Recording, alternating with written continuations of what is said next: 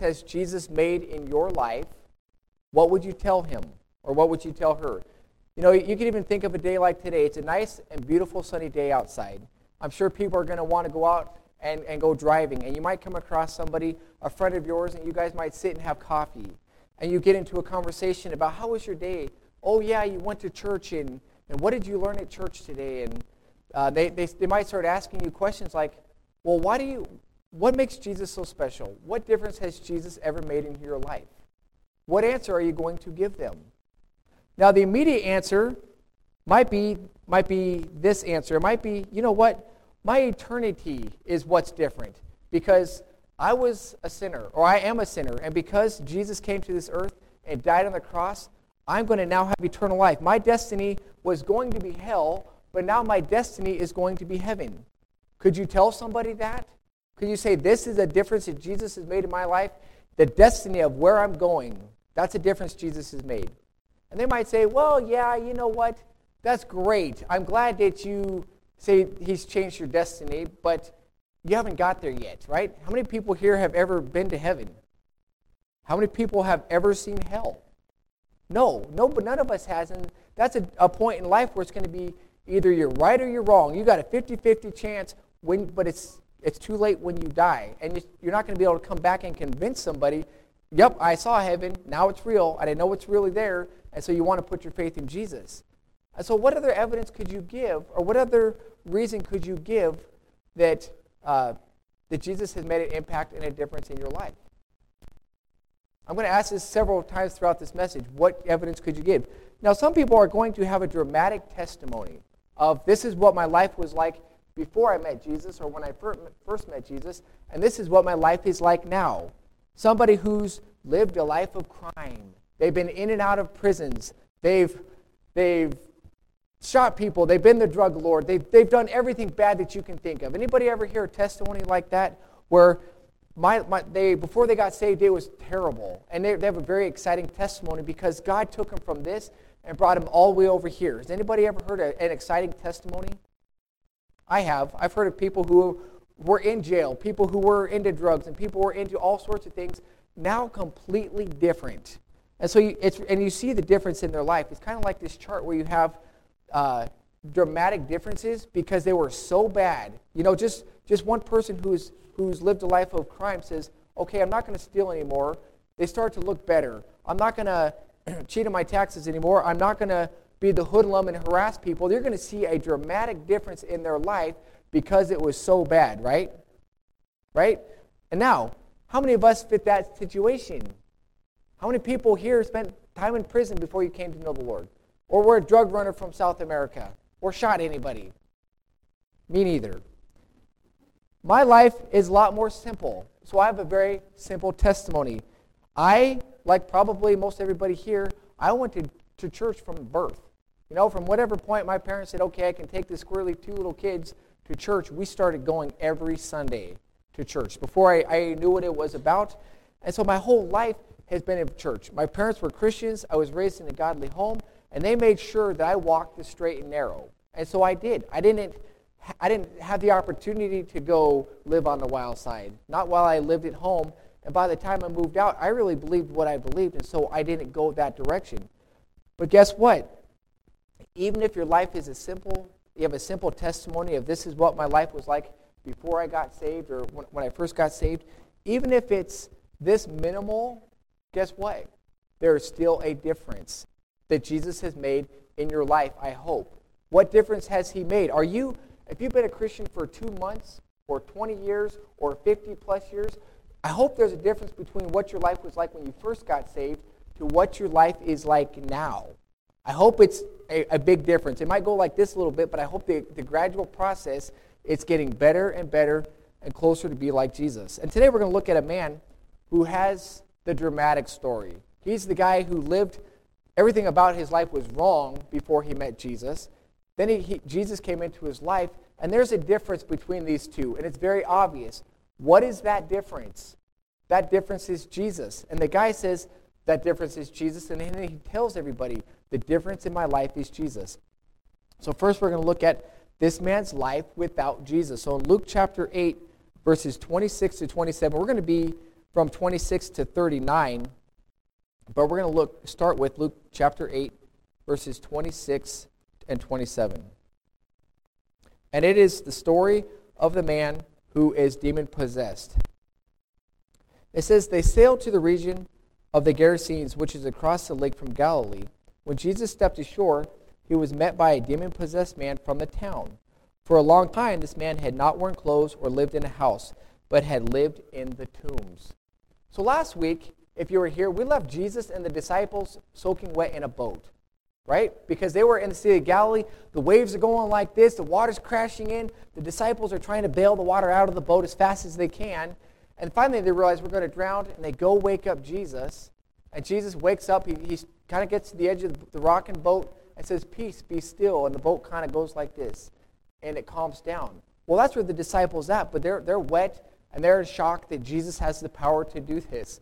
And so they're on a destination. They're on their way somewhere. They're on the way to this spot where Jesus is going to have this dramatic encounter with a man who is demon-possessed.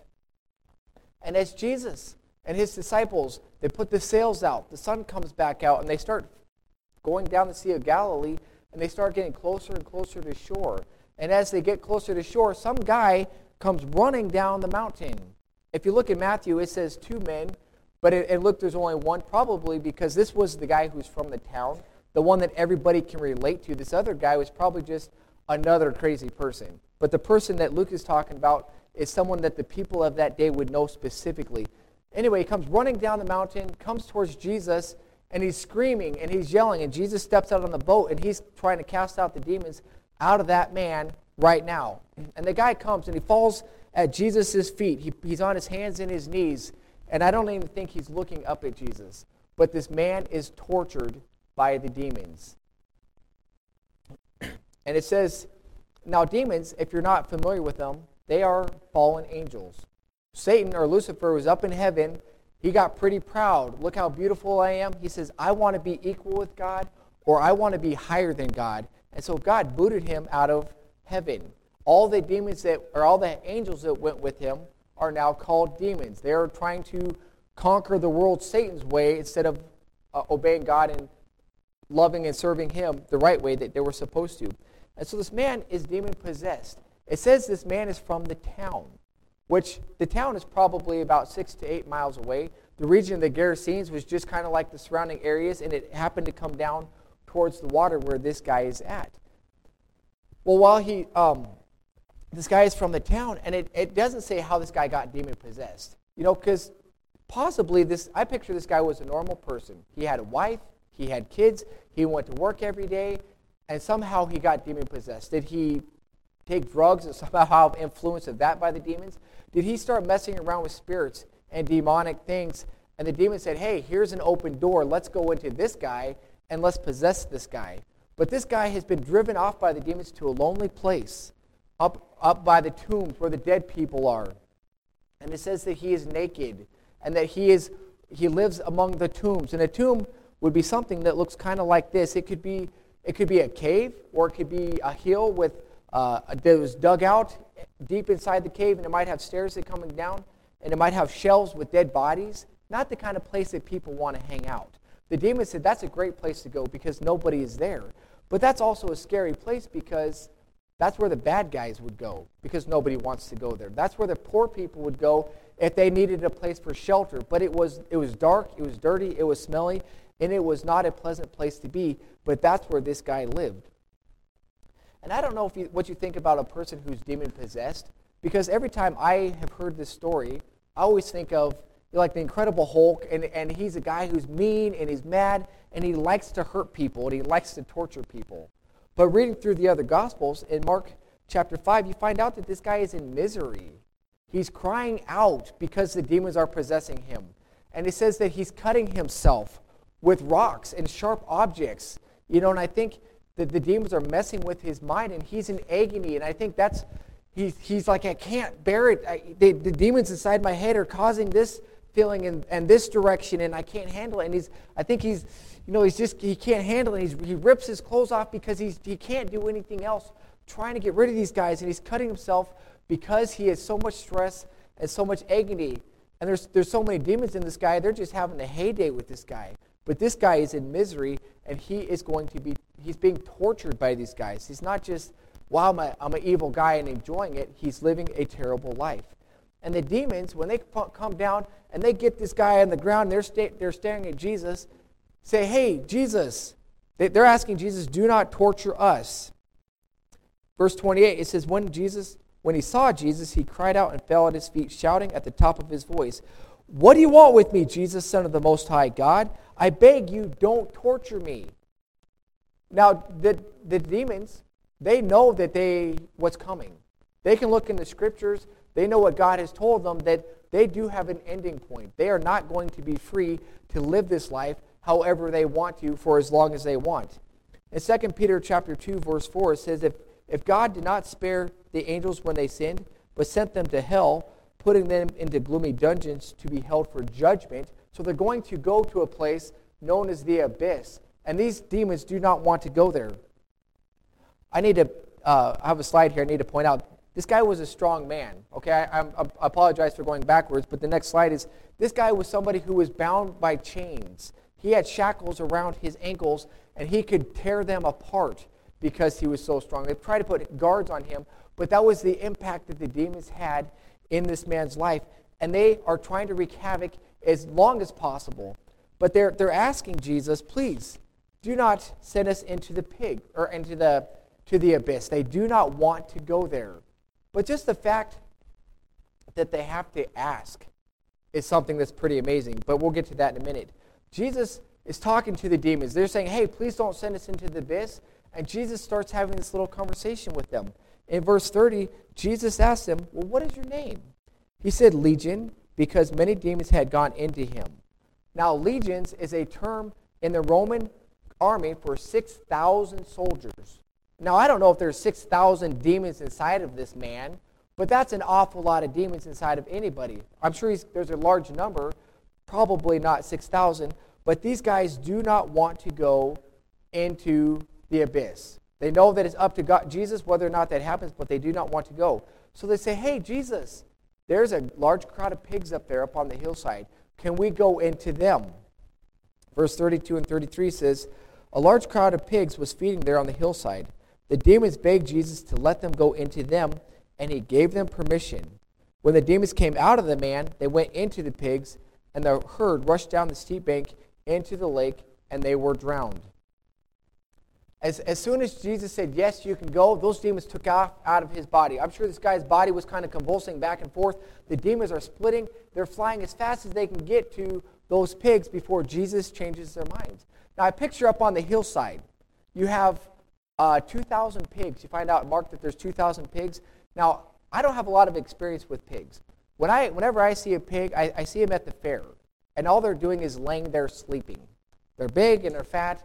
I'm sure there's little piglets that move around like little kids, but for the most part, they're just content to lay there and gain weight. And so I'm picturing you have 2,000 pigs up on the hillside. You have some shepherds, not shepherds, but the caretakers of the pigs are sitting there with the straw in their mouth, and they're bored out of their gourd. They're just waiting for something to happen, my shift to end, just waiting, making sure nothing is going to harass the pigs.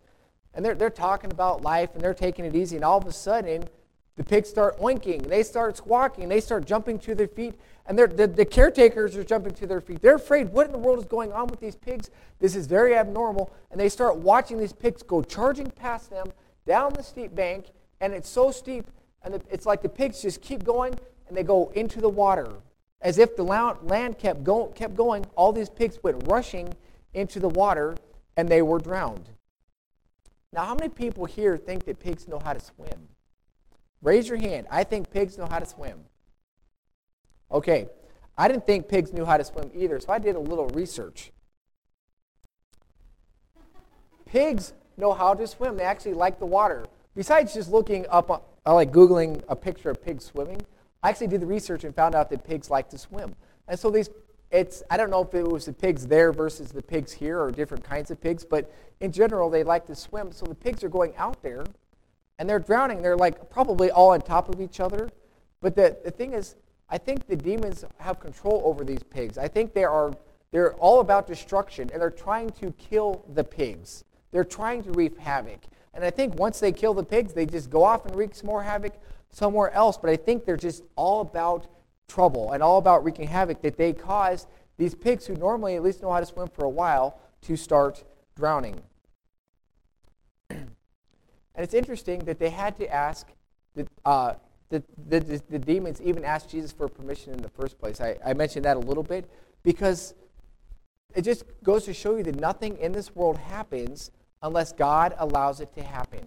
Even the demons have to ask for permission from Jesus to leave, to go to get into pigs, which may not seem like a big deal, but it is. And the most famous story in the Bible was with Job. When Satan was going to and fro, and Jesus starts pointing out how good Job is, and Satan says, oh yeah, you just keep his body healthy and you give him everything he wants. Of course he's going to love you. So Jesus tells Satan, you can attack everything he has, but just leave Job alone. But he had to have permission. And so Satan wreaks all this havoc, and then it comes down to Job. Jesus tells Satan, you can touch Job's life, but you can't kill him. And so Satan does the max of what he can do, but he can only go so far because that's what Jesus will allow. And that's the same thing you find here. And now if you are not walking with the Lord, if you don't know the Lord, the fact that all these bad things happen in life can be very scary because you don't know why, you don't understand what's going to come next. But if you're walking with the Lord, you can have a little hope. You can have a little confidence. I was reminded of this 2 weeks ago when the kids in Awana, they say verses. Well, we have the leaders say verses sometimes too. Anytime I can get a leader to say a verse as well, I'll do it. Well, Scott came up here and he said Romans 8:29 or 8:28. And we know that in all things, God works for the good of those who love him, who have been called according to his purpose. Everything that God is doing in my life, he's working out for good. It doesn't sound like that because not all of life is good. But in verse 29, it says, those he foreknew, he predestined to be conformed to the likeness of his Son. His goal isn't just to make life happy. His goal is to make me more like Jesus. So when life is going chaotic, I can still relax and I can still trust God because he has a purpose in it all. But you have this dramatic story of a man who's living his life without Jesus. And I'm sure everybody knows where that is going to go. But there's a lot of people today who live their life without Jesus. And I know everybody in here knows them. It could be your coworker who's living their life without Jesus. It could be a teacher. It could be a nurse. It could be somebody in the oil field or the gas field or the bank or the grocery store, wherever it is. There are people you know today living their life without Jesus. It could be your neighbors, my fellow ranchers, the people right next door who don't know Jesus, down the street, the people on the other edge of town who are living their life without Jesus. My teammates on the football field, on the basketball court, on the volleyball court, the other students walking down the halls that I see at school. There are people living their life without Jesus. Anybody who goes to the grocery store, you're getting parts for your car, you're getting you're getting food to eat. The people behind the counter are living their life without Jesus. Everywhere we go, anywhere you go, people are living their life without Jesus.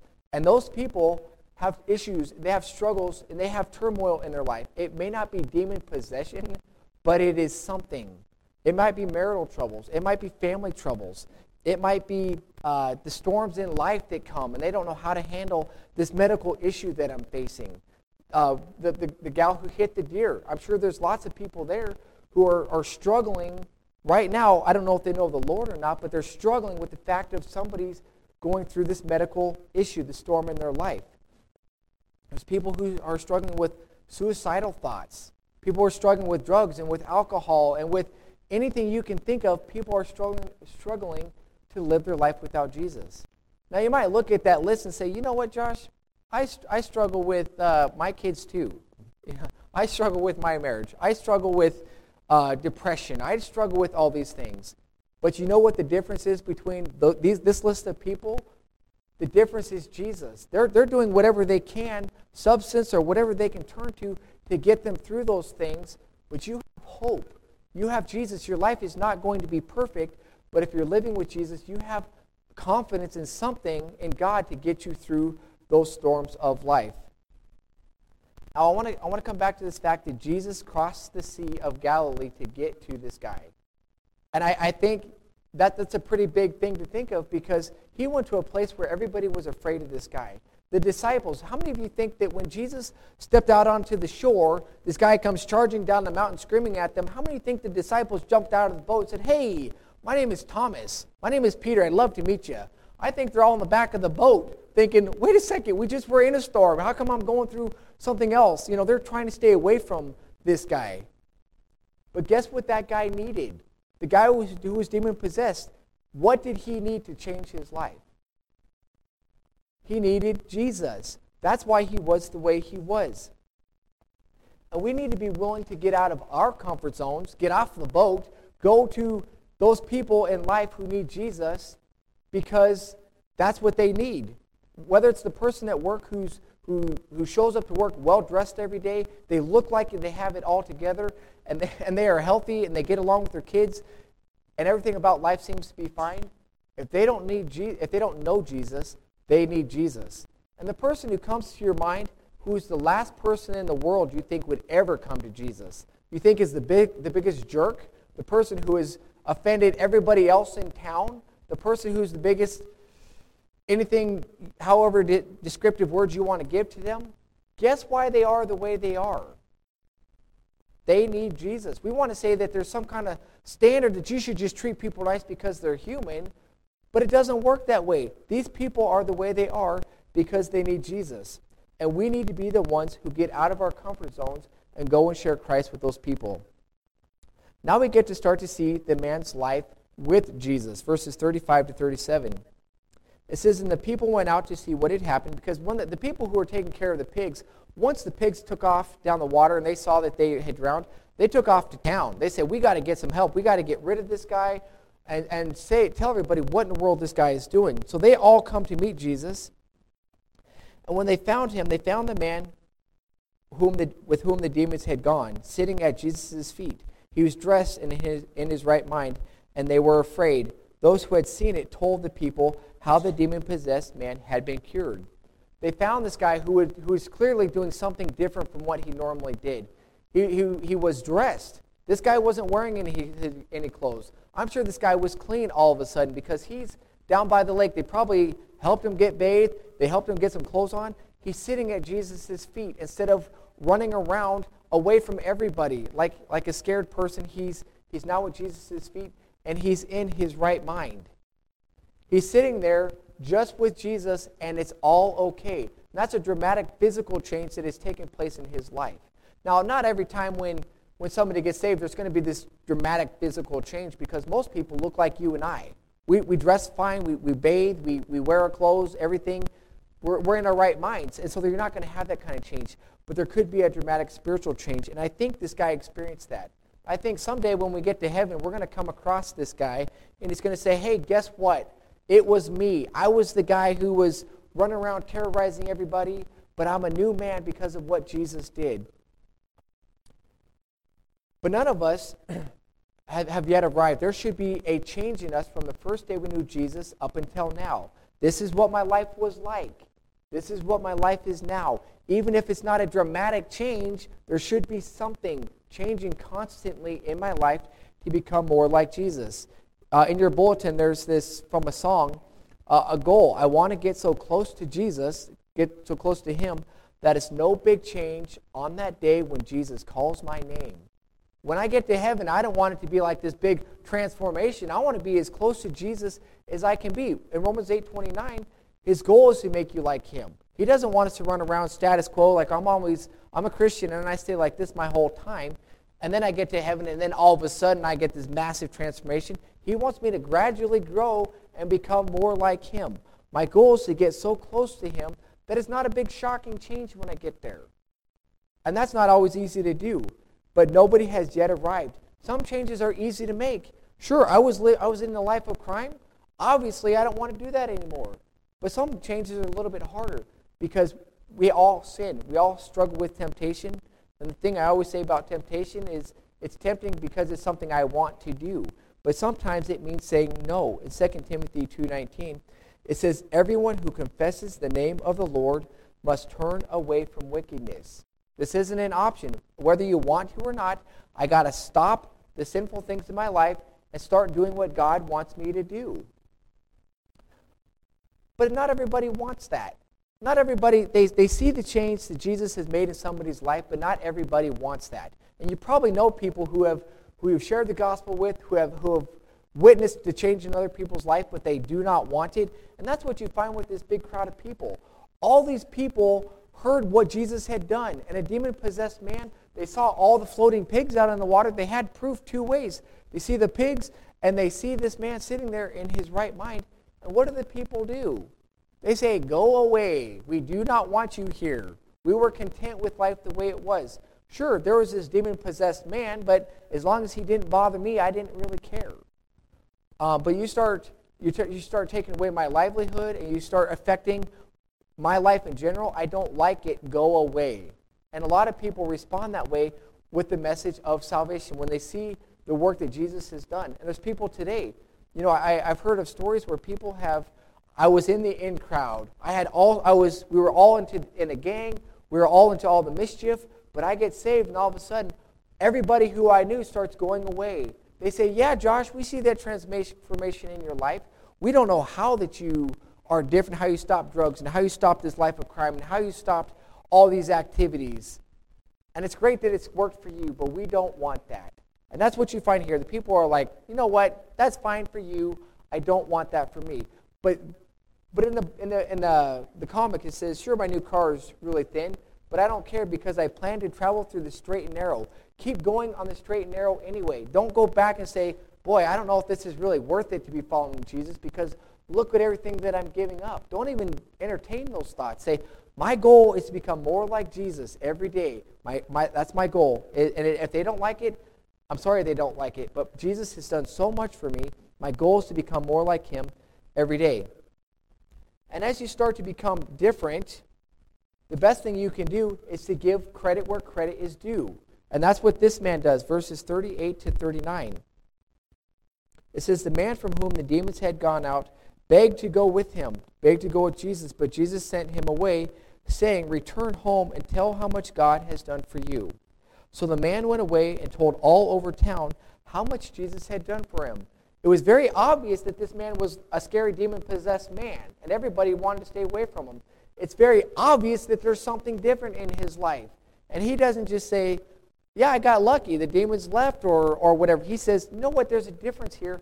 The difference is Jesus. I'm going to give Jesus the credit for the difference in my life." And when people look at you, because your life is different from the way it used to be, and it's from today, you start changing in your life, trying harder to become more like Jesus, and they start asking you, "What is the difference in you?" What are you going to tell them? Are you going to say, "Man, it was willpower," because I know the world doesn't want to hear Jesus? Are they going to tell them, "Man, I just decided I don't want to do this anymore"? No, you're going to tell them that Jesus is the difference. In 1 Peter verses 3:15, it says, "But in your hearts revere or set apart Christ as Lord. Always be prepared to give an answer to everyone who asks you to give the reason for the hope that you have. But do this with gentleness and respect." Always be prepared. Yes, this verse is talking about why I believe what I believe, but it also can work for the difference that's in your life. From the way I used to be to the way I am now, what is the difference? The difference is Jesus. Be willing to say the difference is Jesus and give Jesus the credit. So one more difference, or one more time. What difference is there in your life from the day you accepted Christ as your Savior until now? Is it a change that's gone like this? Is it a change that's kind of gone like this? Or is it a change that's been like this? There's like really nothing different. All I have from Jesus is just eternal life. That's all I have. There's nothing different. I hope that you can at least be going slowly, gradually, becoming more like Jesus every day. And whether it's drastic or whether it's small, there should be a change. And I would encourage you and challenge you to make the change obvious, to make the changes that need to be made in your life so that you become more like Jesus. I want to challenge you to make it your goal. I want to become so much like Jesus now while I am on earth so that when I get to heaven, it is not going to be a big change. Let's pray. Dear God, I thank you for your word. God, I thank you, God, for your grace. I thank you for your patience, God, because I don't deserve all the chances that you've given me. God, I know there hasn't been changes in my life that I should have had, even at this point, and I know I have more work in my life to do. So I just pray that you would help me to make big strides in my life to become more like you. And anybody here, God, who feels the same way that they need to become more like you, I just pray that you would help them to have the courage to say no to the things that are wrong, to say yes to the things that are right, and just give you the credit, God, for the changes that you make. Thank you for your grace, and thank you for your patience, and I thank you for this message. In Jesus' name, amen.